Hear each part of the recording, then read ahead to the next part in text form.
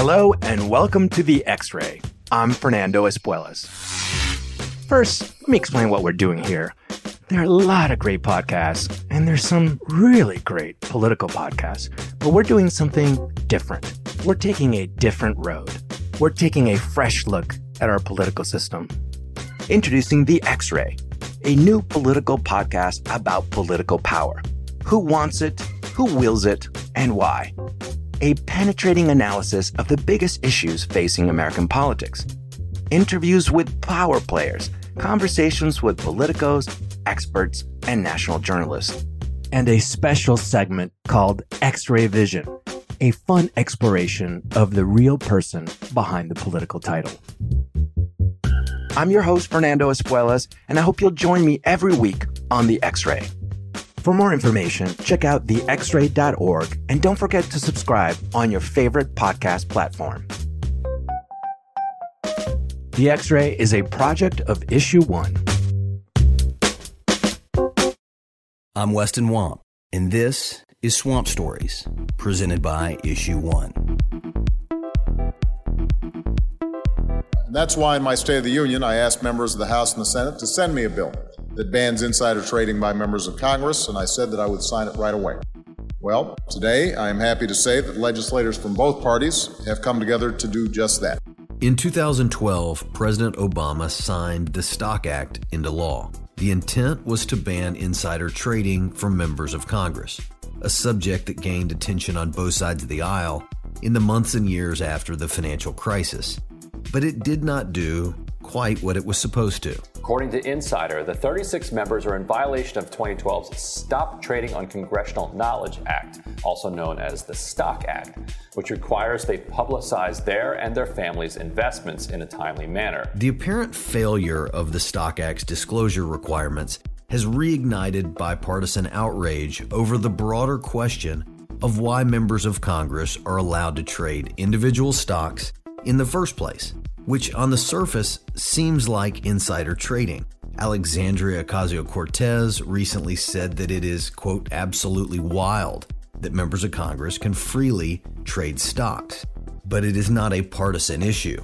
Tucker Carlson of Fox News said that the trading of stocks by members of Congress and their staffs, based on insider knowledge, is, quote, transparently corrupt, and that it, quote, subverts the whole idea of government. This is episode 34, Trading the Public's Trust.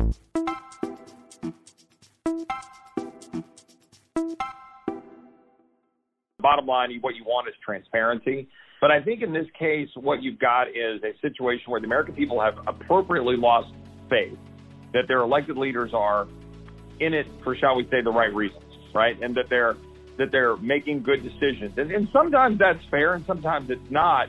But what is absolutely true, and what the news is that we've seen over the last several years, is the number of elected representatives, members of the House, Senate, that are making trades, have investments that have clear conflicts of interest with the policy choices they're making. It raises lots of red flags. Republican Congressman Chip Roy of Texas stepped off the floor of the U.S. House to speak with me about the lack of trust people have in Congress and how it can be addressed. Recent Gallup polling showed 63% of Americans said they would rate the honesty and ethical standards of members of Congress as low or very low. Only 1% of Americans said they would rate them very high. Self-dealing, or the appearance of it, is a big reason. So you have all these conflict of interest laws that are intended to stop not only an actual conflict, but an appearance of a conflict, because they both have the same effect of the public losing faith in the government. So when you go to the specific issue of stock trades, it just looks like a conflict of interest at the least. Sometimes it actually is a conflict of interest if a person is trading a stock where they are also the official who takes actions that could impact that industry or even that actual company. Kedrick Payne is the Senior Director of Ethics and the General Counsel of the Campaign Legal Center. His career has taken him from serving as the Editor-in-Chief of the University of Pennsylvania Law Review to the Department of Energy and the Office of Congressional Ethics. He and Congressman Roy agree that even the perception of conflicts of interest further diminishes trust in Congress. We need to clean this place up, but we also don't need to have stupid rules that don't do anything. Let's just make it to where people can have trust that people aren't enriching themselves in the back of public policy. So what is a very conservative member of Congress who previously served as Ted Cruz's chief of staff doing about the problem at hand? Well, he teamed up with a colleague from across the aisle to address the issue. Earlier in 2021, Roy and Virginia Democrat Abigail Spanberger reintroduced the Trust in Congress Act in an encouraging display of bipartisanship that could finally put an end to the controversy over members of Congress actively trading stocks. Abigail, a Democrat in Virginia, and I introduced this legislation because we thought it was important for members of Congress to do one of two things. Either have your investments in broad index funds, right, that are, not one that you can really game, right? If you've got a Vanguard S&P 500 index fund, well, that's fine. Or if you've got specific, stock or investments that is in a blind trust. You're not the one making the decisions on those trades, whether it's Tesla or a pharmaceutical company or a defense contractor or whatever it might be. I think that would be a good change, and I'm glad to do that on a bipartisan basis. The Trust Act focuses on restricting members of Congress from trading stocks by requiring them to have a qualified blind trust, which simply means that the members give all control of their stock trades over to a trustee, and the members have no involvement or even knowledge of what their assets are and how they are traded. So that allows them to maintain their wealth, but it restricts any involvement so you maintain the public trust. Kedrick Payne explained to me that the steps proposed in Roy's and Spanberger's legislation are necessary because past attempts to legislate congressional stock trading have failed. A key part to understand is the evolution to why this Trust Act is the logical next step. If you look 40 years ago to when there was the first piece of legislation that dealt with disclosing stock trades uniformly across all three branches, that was the Ethics in Government Act. It was created in the wake of Watergate, and the purpose was to have the public see, this is what people are trading. This is any potential conflict, you can see it. It was also so the public could see all the people who did not have conflicts. But after the financial collapse in 2008, members on both sides of the aisle were revealed to have been trading stocks after closed-door meetings with Federal Reserve officials.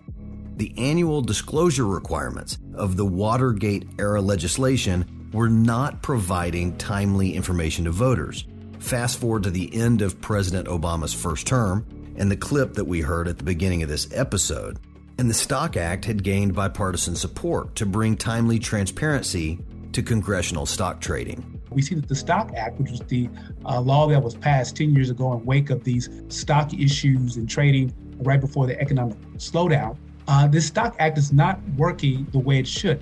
Just recently, we have about 40 members who are not complying with the Stock Act. You have about 7 members who are subject to ethics complaints, and there's no real enforcement of that. So the next question is, if disclosure isn't working, what should we do next?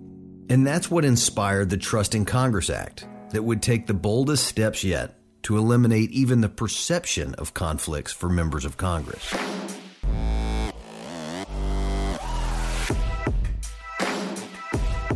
We'll be right back. We want to share a podcast with you that we're loving right now and that we know you're going to love too. It's called Future Hindsight, and it's a podcast that takes big ideas about civic life and democracy and turns them into action items for you and me. The podcast is hosted by Mila Atmos, and each week on Thursdays, she shares her in-depth conversations with changemakers. Their 16th season out now is all about the social contract, its history, and investigating what it means for society today. If you're looking for more ways to get involved, this is definitely a podcast for you. Find it wherever you get your podcasts. All right, let's get back to it. I think it's better if you just clean it up. But for example, we had antitrust hearings in the Judiciary Committee on which I served, where you've got, questions involving Google, Amazon, Facebook, Twitter, Apple. A lot of Americans own those stocks. I talk a lot about oil and gas in Texas and hit, a lot of issues involving those important companies in Texas or for the whole country. And so all of those things can pop up. And then now if you really want to layer on it with this vaccine stuff, Pfizer and all of the different pharmaceutical companies and, what we're doing or not doing there, right? I mean, there's a lot of money, federal money flowing to buy these vaccines. And look, I might be benefiting from that in an S&P 500 fund, but I just think it'd be better if we just cleaned off everybody's investments so that there's no obvious conflict of interest. To better understand the types of specific conflicts that members of Congress find themselves in, I asked Payne for an example. One conflict is part of what's going on with the congressman who was heavily involved in lobbying the Department of Commerce to engage in this investigation of people who are violating tariffs. He always knew that if the Department of Congress started this investigation into the tariff violations, it could positively impact, that is, help a business that was in his district. Well, there's a report that just came out that the day after his office learned that the investigation was going to happen, his wife purchased stock in that company, and the return on investment was 400%. So if you have a blind trust so that there's no way that someone could take information that's learned within your official capacity to start a trade, you will have the public not at least think that a member is simply using his or her official position to make stock trades. Conflicts like this one could exist on nearly every committee in Congress, and they often do. Congress appropriates trillions in federal funding and regulates many aspects of the world's largest economy. Asking that members of Congress not actively trade stocks is not a big sacrifice, considering the high stakes in the longest-running self-governed country in the history of the world. Serving in Congress is supposed to be public service, after all. Roy and Spanberger's partnership gives hope that some Republicans and Democrats understand that restoring confidence in Congress is going to require us to work together. I don't view things through the lens of party. Party is a necessary evil. We got a two-party system, in order to sort of coalesce and have the ability to represent. I hate to use the term govern because we don't govern. We're representatives. But in order to function, parties allow you to organize, right? To build coalition. But I view things through the lens of my value system and wanting to ensure a limited constitutional government that frees the American people up to prosper according to their hard work, their faith and value system. Roy's unusual and refreshing approach has led him to partner with Democratic colleagues like Spanberger, Dean Phillips, and Hakeem Jeffries in his first 2 terms in Congress. He wrapped up our conversation with these words of wisdom for our fellow conservatives. And the last point I'll make is Republicans need to stop running away from that which they ran on, and then, maybe be less concerned about party and being in power, and rather just stand up for what they believe in, and then let the American people decide. That's how this place is supposed to work. Truth is, that advice applies to both parties. Ending stock trading by members of Congress is one area where Republicans and Democrats agree for the exact same reason. We should claim that common ground and look for more. On the next episode of Swamp Stories, we're going to have a conversation with Michigan Republican Congressman Peter Meijer. We'll discuss lessons learned from his first year in office and get his thoughts on the state of democracy heading into 2022. Thanks for listening to Swamp Stories, presented by Issue One, the country's leading political reform organization that unites Republicans, Democrats, and independents to fix our broken political system. Please subscribe to the podcast and share it with your friends. Even better, rate and review it on iTunes to help us reach more listeners. You can find out more at swampstories.org. I'm your host, Weston Wong.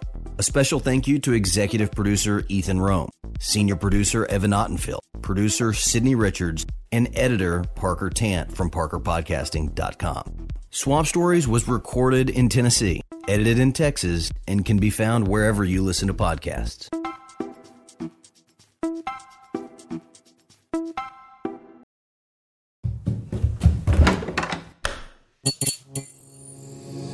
This podcast is part of the Democracy Group,